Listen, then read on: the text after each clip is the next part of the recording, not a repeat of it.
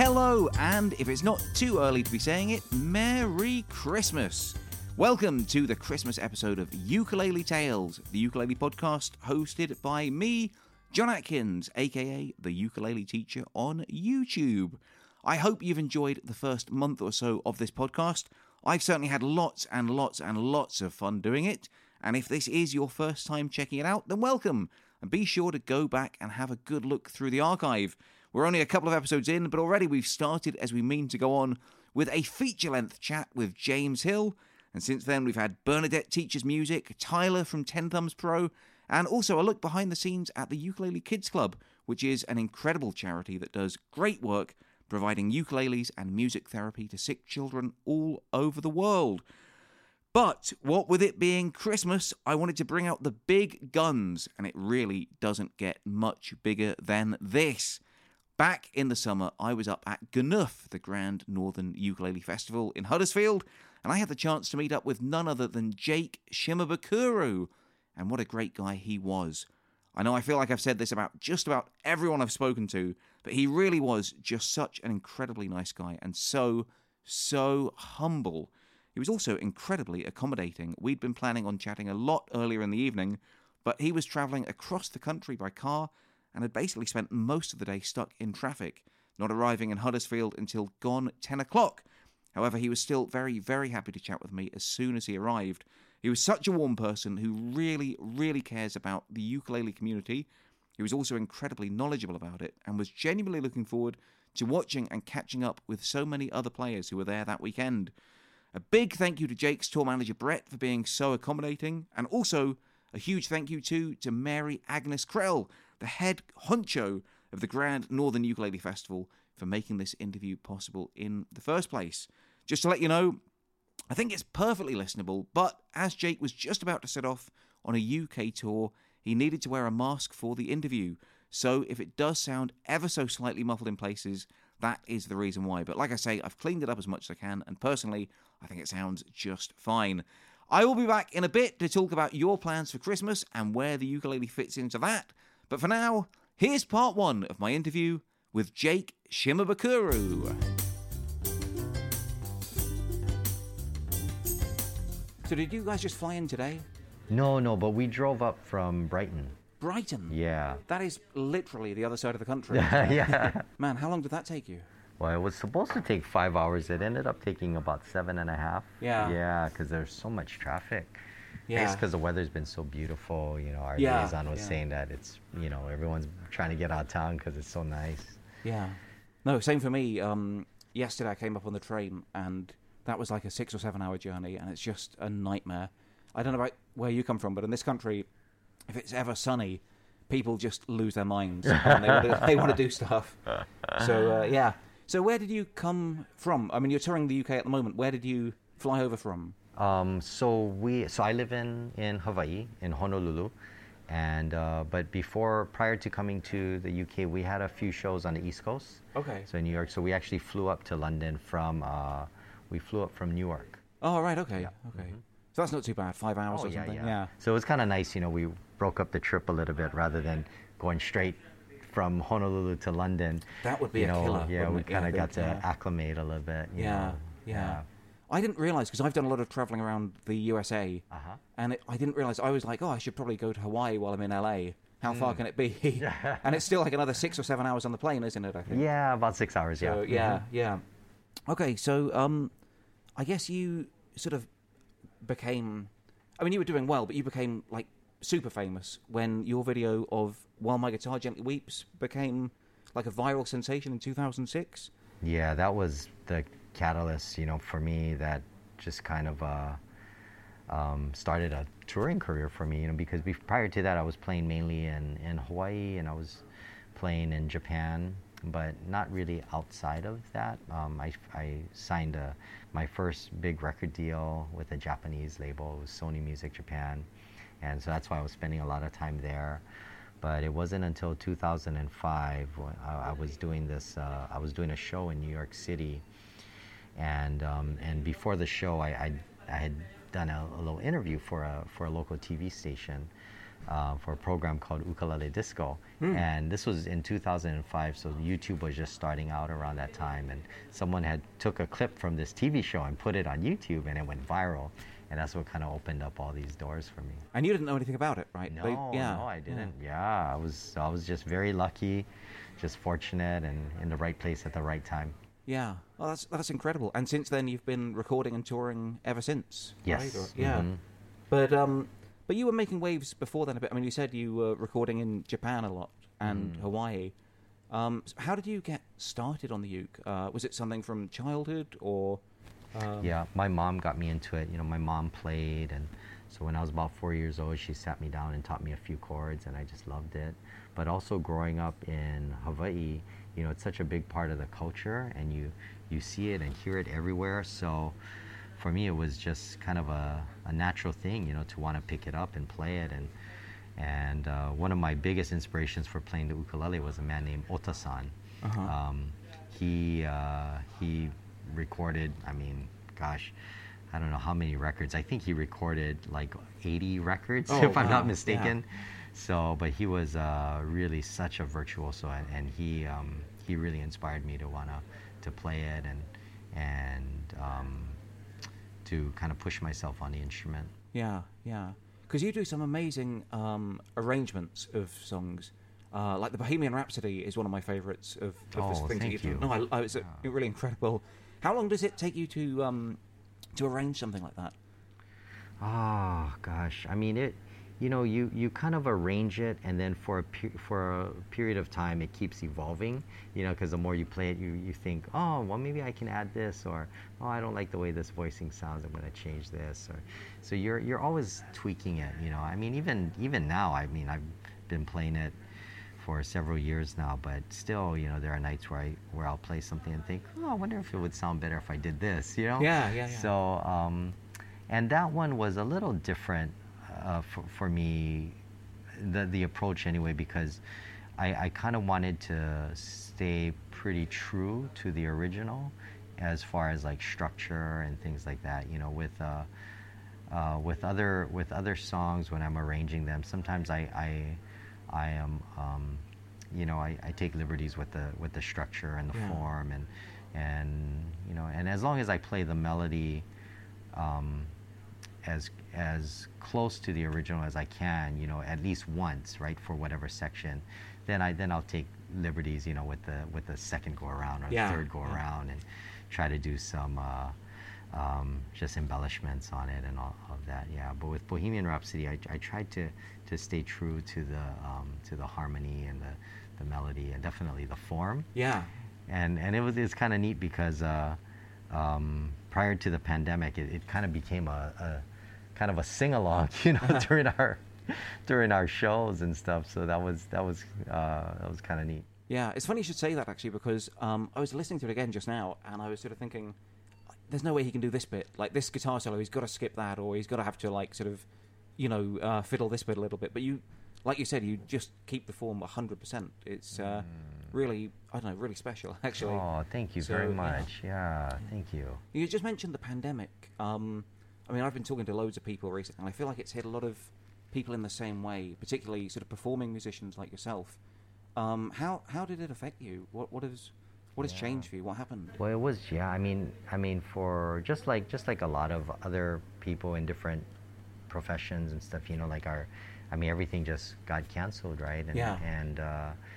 And in the beginning, I remember a lot of us didn't realize how long it was going to be. You know, we just thought maybe a couple months. Right. I remember that everyone thought that summer of 2020 we'd be be back at it already, right? Yeah. So, you know, but yeah, it's, you know, I think every family, every community, you know, every individual has had their own set of challenges, right? And but man, I'm so grateful to be back performing in front of a live audience again, having people come together, you know, through music.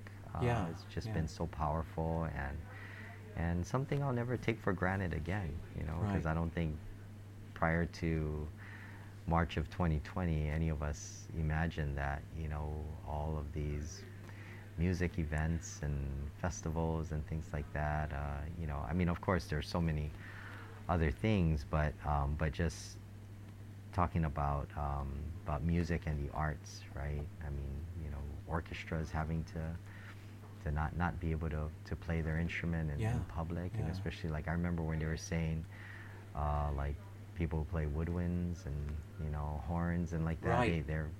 they didn't know if they'd ever be able to play in an orchestra again, because of the breath and and the breathing that they have to do when they're playing. And singers couldn't sing without a mask, and it was like, wow. I mean, that's so heartbreaking for for a lot of artists that I mean, some people, they do it because they have to. It's not a job. It's not but it's such a, that's how they express, right, themselves, and how they connect with everything. So yeah, it was to see people kind of getting back and being able to perform again, but then also seeing music and art supporters and these audiences coming back, and you just see how emotional people get. I mean, our first few shows back, I mean, I remember after the first song, I just kind of broke down. It was just, Wow. It was so powerful. And as far as all the people I could see in the front row and the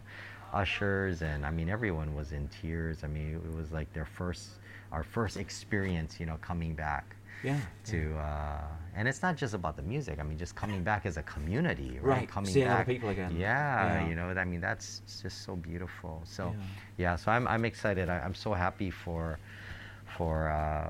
Mary Agnes and her crew and the whole Grand Northern Ukulele Festival, because they're back in person and celebrating music, celebrating the ukulele, celebrating this incredible community of people, this diverse people who just embrace the ukulele, and it's just beautiful to see. No, that's great. So what did you personally sort of do during the ukulele? Were you recording or writing, or? I was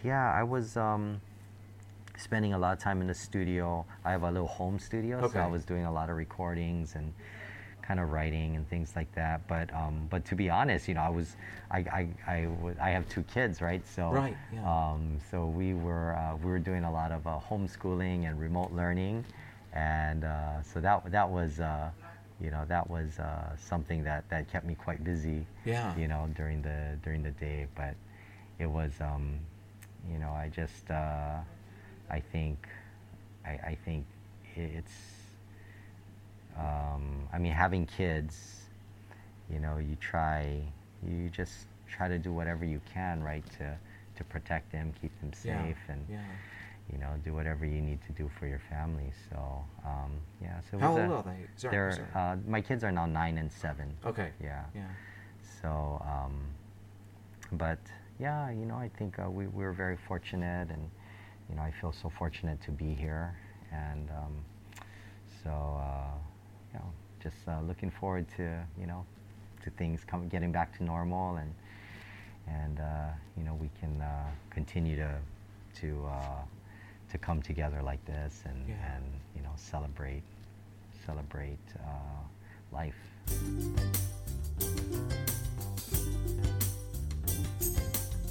Oh, terrific. What a great guy. And how lovely to hear some genuine emotion when Jake was talking about coming out of the other side of COVID, and particularly how important the ukulele was in bringing people together again. I've just remembered that when we finished the interview, and bear in mind, this must have been well after 11 o'clock at night, after we'd been in the car for most of the day, we were sitting in the hotel bar where we'd been recording, and a fan came up to Jake with a ukulele in hand and asked if he could just get a few tips, as he was trying to learn one of Jake's songs, and there were a few bits that he was unsure of. Well, Jake could not have been nicer to the guy. He listened to him play, critiqued him, and offered him advice about technique and everything. And he seemed like genuinely happy and excited to be doing it. I'm sure it made that guy's day, and it certainly made me realise just what a great guy Jake is too. Again, Jake had been in a car since first thing in the morning. He'd been stuck in English traffic for most of that time, and then he'd been interviewed by me. And then, when he'd be well within his rights to just want to go to bed and get some sleep, he starts giving a personal one-on-one masterclass to one of his supporters. Amazing. What a cool guy. So thanks, Jake, for sparing the time to speak with me here, and we will get back to part 2 of your interview in a moment. I just want to say very quickly that there's a few ways that you can support this podcast if you're enjoying it and want to see it carry on. Firstly, if you have a ukulele community or ukulele-loving friends yourself, please share the word and let them know about it. The more people that listen to Ukulele Tales, the easier it'll be for me to find sponsorship for the show to help it carry on going. Secondly, if you can subscribe so that the episodes download to your device as soon as they come out, that would be really great too. And if you're listening on a platform that asks for reviews or 5 stars or whatever it is, please try and give this show a little thumbs up if you can. And thirdly, if you really like what I'm doing and you want to support Ukulele Tales, then please take a look at my Patreon page, patreon.com/uketeacher, and sign up to support me just a couple of pounds or a couple of dollars a month if you can afford it. Only if you can afford it. This is a free podcast and I'd love for it to remain that way. But if you can spare a couple of pounds a month, then I would appreciate it. There will be a dedicated podcast here in the new year. But for now, whatever level you sign up at, you'll get all of the podcast stuff. And that already includes a bonus 10 minutes with both James Hill and Tyler 10 Thumbs, as well as other behind-the-scenes stuff that might drop as well, like polls or suggestions for future guests, or even the chance to ask questions yourself. So check out patreon.com/uketeacher and sign up for some great bonus content. As you might know by now, I love getting you guys involved in the show. And this week, I asked you where you're playing your ukuleles this Christmas. I'll be back after the remainder of Jake's interview to read out some of the answers you sent in. But for next week, I want to know, what are your New Year's resolutions? But we'll talk more about that later on. Right now, though, here's part 2 of my interview with Jake Shimabukuro.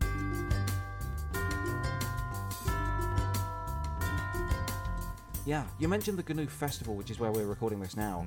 Mm-hmm. What are your thoughts about playing at festivals? Is that something you enjoy doing? Oh yeah, of course. Oh, well, the thing I love most about the festivals is it brings there's a very intense energy, right? Especially when it's a specific festival like an ukulele festival.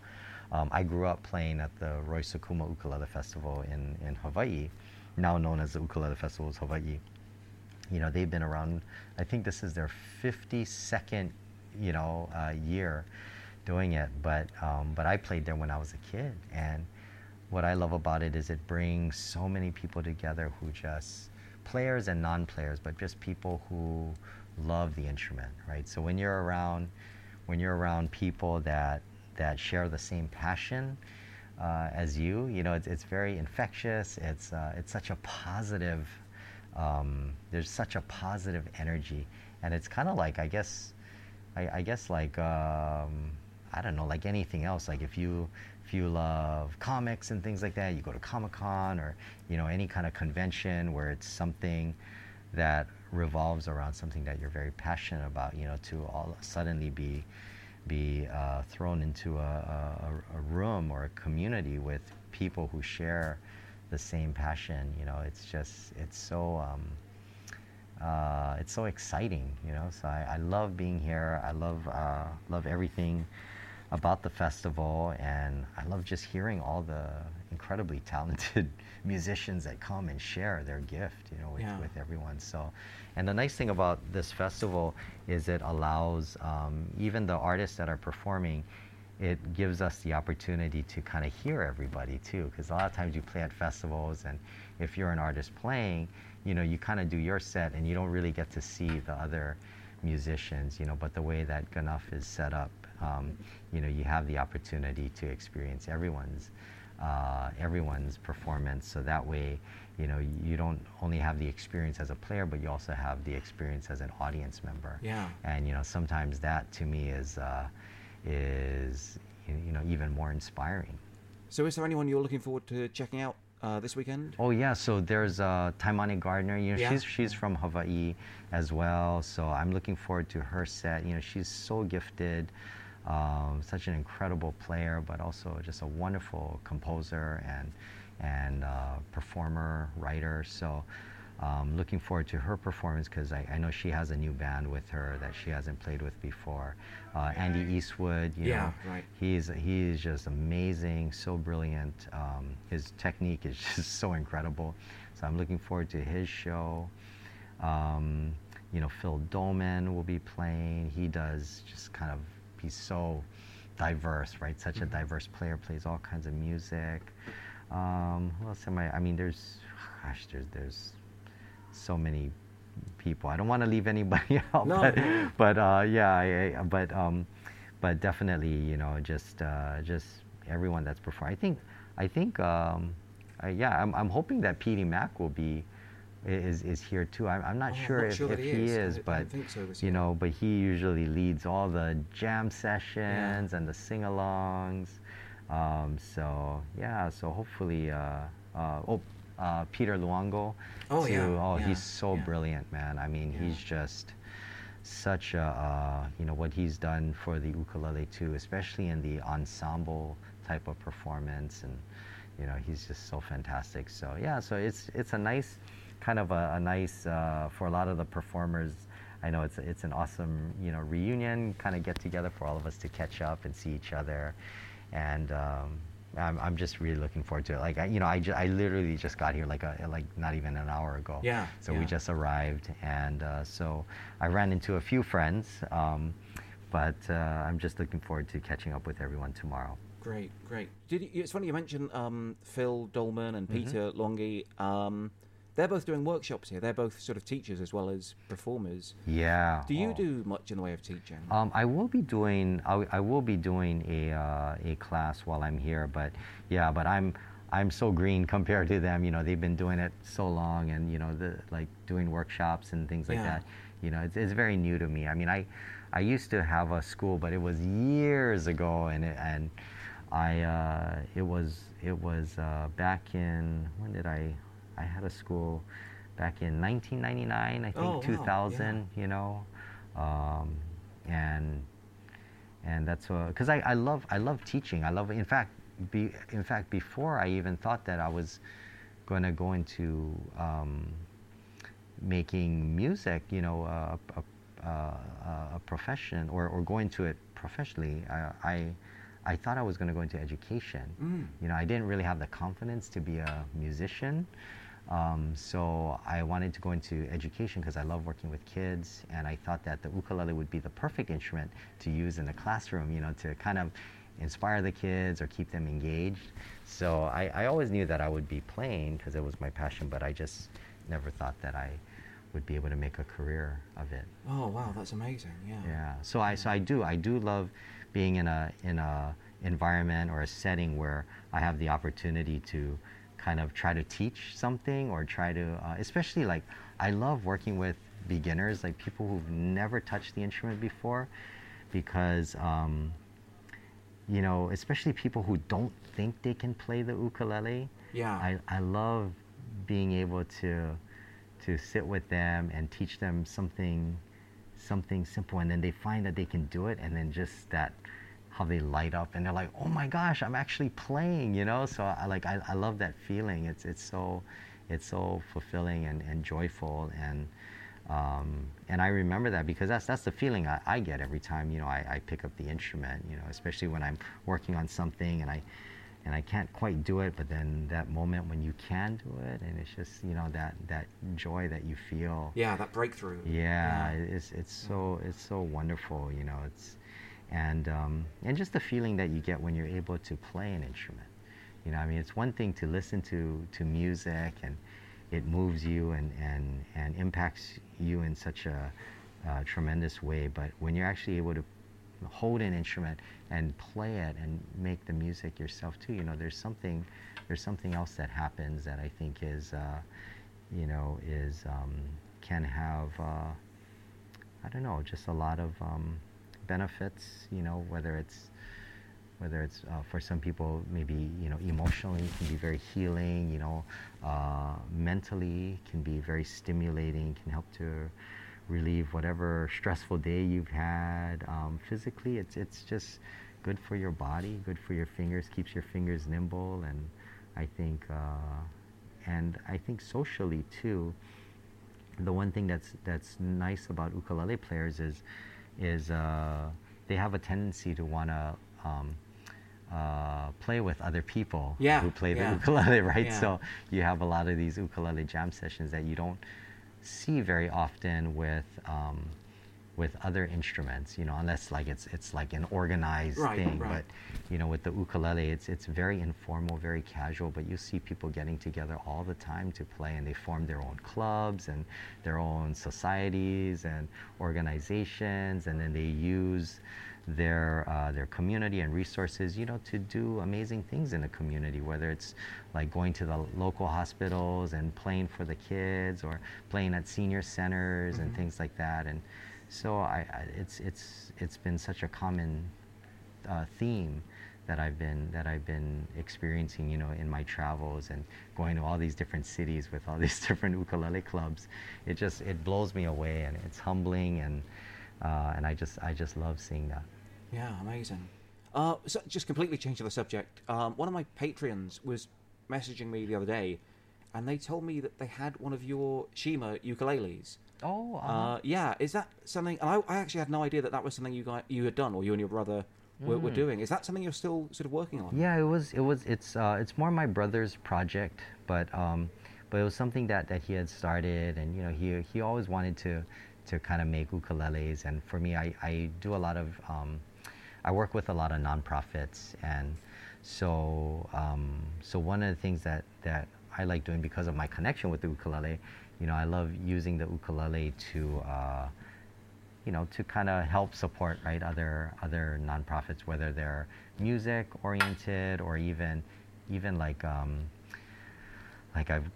had the opportunity to work with like the Autism Society of Hawaii, and you see how ukuleles just kind of help these kids, and these just incredible. It's like it just helps them to come out of their shell, and it makes such a positive impact, on them. And then also working with like the local libraries, in Hawaii, and we started up with a friend of mine. He has an organization called Music for Life. So we were able to start up an ukulele lending program in all the libraries across the state of Hawaii. Oh, brilliant! Yeah. So like those kinds of things, it allows me to. I'm doing that, okay? Oh yeah, we're doing good. Yeah, thank you. It allows me to use these ukuleles, to donate, right, to these organizations so that they can use them, for their cause. And so it's been great. I've been partnering with my brother on that. He's been very supportive and helping me, with these things. And I don't know, there's just something about the instrument, I think, that just makes you want to do something positive, Yeah. and do something good. So that's been really nice, and I'm hoping that we can just continue. To me, there's just something about ukuleles that just kind of it seems to kind of bring out that, I don't know, that side of people, like where it just kind of makes you want to do something good, do something for your community, or because I can't explain it, but I've seen it, firsthand, like with so many ukulele clubs, all across. Not just in the U.S. or the U.K., but all over the world. It's amazing how this little instrument has impacted so many communities. So it's very, very humbling, and I'm just I can't explain it, but I'm so honored to be a part of it. Yeah. Now, recently you've done a lot of collabs with people. You even had an album of collabs out last year. Was that last year, I think? Yes. Yeah. It came out in was it 2021? Yeah. Yeah, last year. And there were some amazing people on that. Bette Midler, Willie Nelson, Ziggy Marley, Amy Grant, who I like. But like lots of like really, really exciting names. And I guess not people you often associate with ukulele as well. Some of the people, anyway. How did this come about? How did these collabs come about? Yeah, so we started this project maybe about four years ago. So it was before the pandemic, and I had never done a collaborative record before, And my manager had mentioned it to me, saying you should do a duets record, And so I was like, okay. So it kind of made sense to reach out to artists that I already had a relationship with, or that I worked with, So like Bette Midler, you mentioned. Yeah. The first time I came to the UK was with Bette. So Oh, we right. came, we came up in 2010, and we both performed for the Royal Variety Performance Oh, in okay. Blackpool, Yeah, England, yeah. and it was such an amazing experience. You know, we performed, and then afterwards we both got to meet Queen Elizabeth. You're kidding? Yeah, so I got to shake Wow. her hand and talk with her. I mean, it was just mind blowing. Did she So. say? Did she say anything? Did you say anything to her? Well, Or? yeah. I mean, all she said was, she said, "Oh, your ukulele playing was so beautiful," Oh. and so I just kept saying, "Oh, thank you so much. It's such an honor." I mean, that's all Yeah. that can come out of your mouth, right? You're just Yeah. like, "Oh, thank you," and I'm just bowing profusely. So, but yeah, it was beautiful, you know, and so yeah, so that was my first time. So you know, reaching out to Bet was kind of a natural thing because we had worked together before, along with like Jimmy Buffett, Jack Johnson. Oh, Jack Johnson. Yeah, that was another good one. Yeah. Who else was on there that I worked with? Ziggy Marley. So these were musicians I worked with before. Willie Nelson was actually the first artist to record with me, and we did Stardust. We did Stardust, and I had never worked with him before. But one of my good friends, Ray Benson, who's also on the record, he co-produced this record with me, and he and Willie are super close. So when he agreed to work with me on this record, he called Willie, and Willie was like, "Oh man, yeah, I'm totally in." So we met in the studio like a couple months later, recorded Stardust live, and it was like the second take.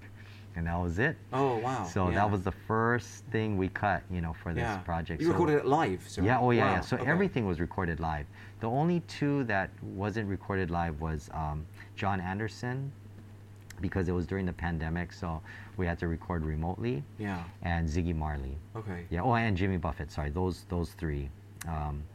Yeah, those three, and then everything else was all recorded live, and they're all live takes. Wow, that's amazing. So yeah. you know, we tried to do it like old school style. You Yeah. know? Yeah. That's incredible. And you've also done some collabs, not just on that album, but with other people as well. I met the guy at NAMM about 2 weeks ago, Vince. I can't remember the name of his band, but you did the Led Zeppelin cover. Oh with him, yeah. Well, yeah, he's from Hawaii. I mean, yeah, right, of course. Yeah, Vince yeah. and I know Yeah. each other from a long time. Yeah. Oh, Yeah. he's amazing. He plays in a band called Kanekoa. Oh, that's it. Yes. Yeah. So Yeah. so when they were working on their new record during the pandemic, he called me. He was like, "Hey, would you, record on one of the tracks?" I was like, "Yeah, of course, sure." So we recorded. They sent me. It was a Led Zeppelin tune. So I played over that one, and then and I think the album's out. So, Yeah. He actually gave me a copy of it on CD. Oh, okay, but nice. I don't have a CD player. Oh, yeah, so I I know. haven't really heard it yet. Who has a CD player Exactly. nowadays, Yeah. right? Yeah. But that's great. And that's one of those things I would say, sort of unlike Bohemian Rhapsody, where you're sort of playing it like note for note, kind of. That's one of those songs. I honestly, when I heard it, I didn't even realize it was a cover. I was sort of thinking, there's something familiar about this song, but I can't place it. And I was like, oh yeah, of course, it's the Led Zeppelin song.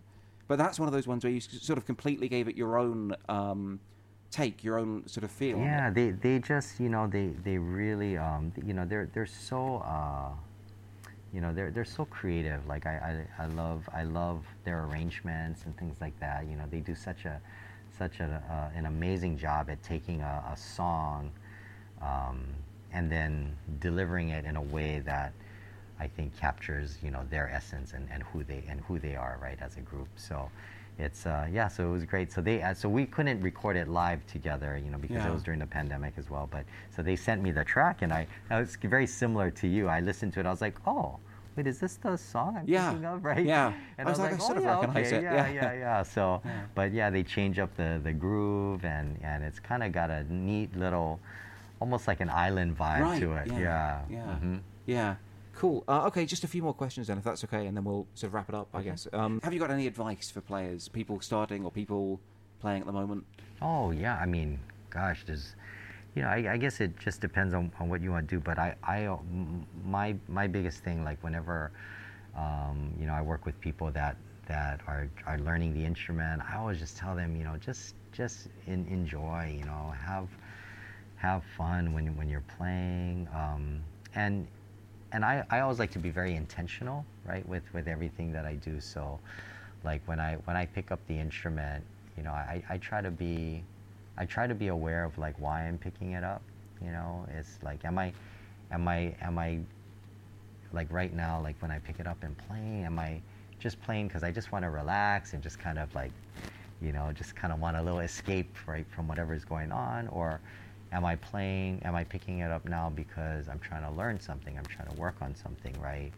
Or, so just be very, very intentional, because I think that helps. And then when you have like a goal in mind, or if you know what your intentions are, then when you put the instrument away, you feel like you accomplished something. Yeah. And that always makes me feel good. So like if I pick up the ukulele and I'm like, okay, I'm just gonna work on holding this one chord where I can go to it, quicker and not trip over my fingers, then by the end of that practice session, if I can do it better than I did before I picked it up, I feel good, right? Or if the goal is, or the intent is just to pick it up because, I just need a little getaway, so I'll pick it up and just play. And then at the end of that, if I feel better, I'm like, oh yeah, I feel better. Then when you put it away, you're like, oh yeah, that was great. I feel much better now. So I think just be very intentional, with what you're doing. Brilliant. Okay. And do you have any thoughts about like the ukulele on social media? Things like TikTok and stuff. Do you think people really can learn from a sort of 15-second video? Do you think it has value? Do you do it yourself? Do you like it? Yeah, no, I think so. There's a great advantage to it. Like when I was learning ukulele when I was a kid, I mean, we didn't have these things, right? And so, so it was tough to figure out how to do stuff. And I share this story with people because, like usually when I perform like a flamenco inspired piece, I talk about Carlos Montoya a lot because he was a huge inspiration for me. He was the legendary flamenco guitarist, and back when I used to listen to his recordings, it was on a cassette tape. So I would play the tape, and then I would hear like this percussive, I'd hear someone playing percussion, and then I would hear someone strumming the guitar and someone picking the guitar. So because I was just listening to the recording, I didn't have there was no video of him doing what he was doing. I thought Carlos Montoya was a three-piece band. Right. So I thought there was someone playing percussion, someone strumming the guitar, someone picking the guitar. So in my head, I thought these were three separate people doing this. And then later on, someone told me, no, that's just him. He's doing the percussion thing on the body of the guitar, and then he's strumming, and while he's strumming, he's picking, like all this stuff. So when I discovered that, then the image in my head completely shifted. Right, yeah. And then I started trying to imagine, like, whoa, how is he doing that, with his hands? So that's when I started trying different things, with my hands to capture that sound that I was hearing. But then later on, much later, I saw a video of him. I saw videos of other flamenco guitar players, and I realized, I'm doing the strumming all wrong. That's not how they do it, But, you just kind of find your own way. You hear a sound, and you're like, what's the best way that I can try to emulate that sound, right? So you do different things with your fingers. So in retrospect, if I had seen a video, or if there was YouTube back then, and I could see a video of him playing, right, and doing what he's doing, I probably would have been able to learn that a lot quicker. Yeah, right. Yeah, I hadn't thought of it like that. Yeah. So I think that, like these like things like YouTube and the internet, I think it's an awesome resource, for people to learn, I mean, gosh, most songs now, if there's a song that you want to learn, you can just look it up on the internet, and there will be a video that'll show you exactly how to play the song or the riff or the lick, whatever it is. So it's pretty incredible. I mean, you just have you have such an incredible resource of teachers and knowledge and information, out there on pretty much anything you want to learn, even if it's plumbing or basic carpentry or something. Yeah. So it's awesome. Brilliant. Okay, so last question, I guess, Jake, is what's next for you, and how can people follow you? How can they sort of stay in the loop with you? Yeah, I just we're getting back to touring again and doing shows. So I've been during the pandemic, I started a lot of projects, like a lot of new recording projects that I didn't quite finish, so I'm going to try to finish them, because we started touring again, so I couldn't finish a lot of these projects. So I'm trying to find that balance now. So now that we're back on the road, when I go home, I try to spend some time in the studio. But I think I have like 3 or 4 records right now that I'm working on at the same time, whereas before it was only working on one album at a time, right? So I think I have like these 4 projects right now that I'm trying to juggle. And but I'm so grateful to be playing, and touring again, because this is my passion is performing in front of an audience. I love that connection, because it's a rush, right? You can't the feeling that you get when you're in a room full of people who are sharing this experience with you, like that energy, there's a synergistic thing that happens, and you can only get that, when you're in a group setting, right? Because you kind of elevate each other, right? So that's what I love, because in these concert settings, I'm able to feel and experience something that I can't get on my own, and we can't achieve on our own. So, and that's the power of live music, live concerts, and so I'm just so thankful to be able to experience that once again. Yeah. And how can people stay in touch? Is it a Twitter or a mailing list or Instagram or something? Yeah, so I have a Facebook page and a Instagram page and even a TikTok page. Oh, you do have a TikTok? Yeah. Okay. So I try to put as much content out as I can, but it's hard to keep up sometimes, Yeah. But yeah, it's fun. Every once in a while, when I think of if I come across something that I think, oh, maybe somebody might enjoy this, I'll post it. Yeah. Cool. Jake, thank you so much. It's been brilliant. Thank you very much. Thank you. I appreciate it. Thank you so much for having me. Thank you.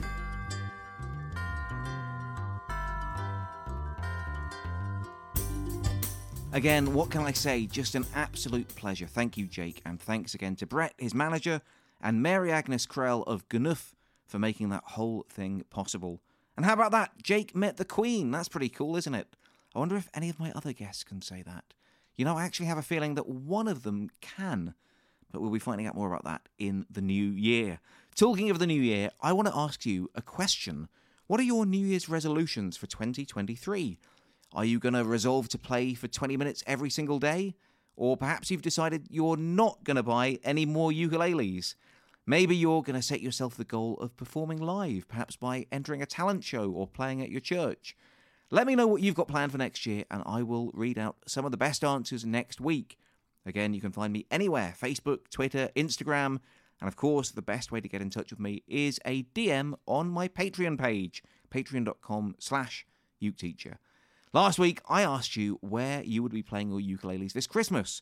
Personally, I ended up taking my ukulele down to the Moorland Road Community Library in Bath with the Bath Ukulele Group, and we played about a dozen or so songs for the locals.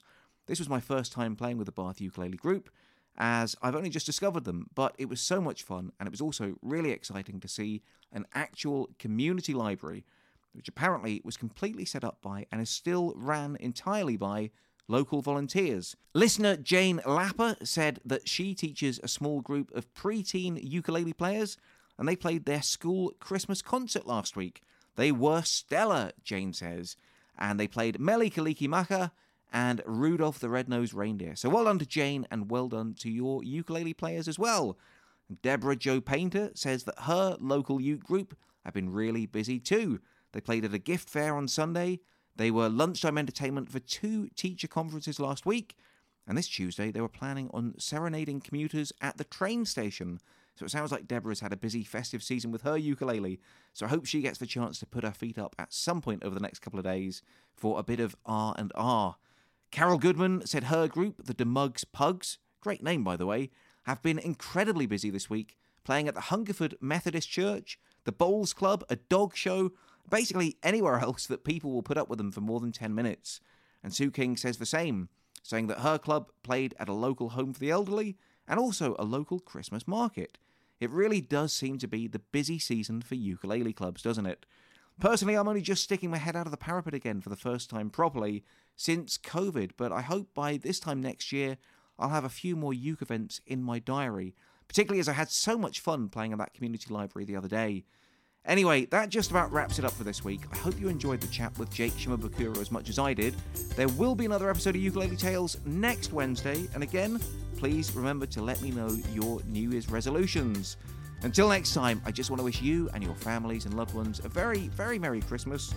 And until next time, I love you all, and I wish you the best.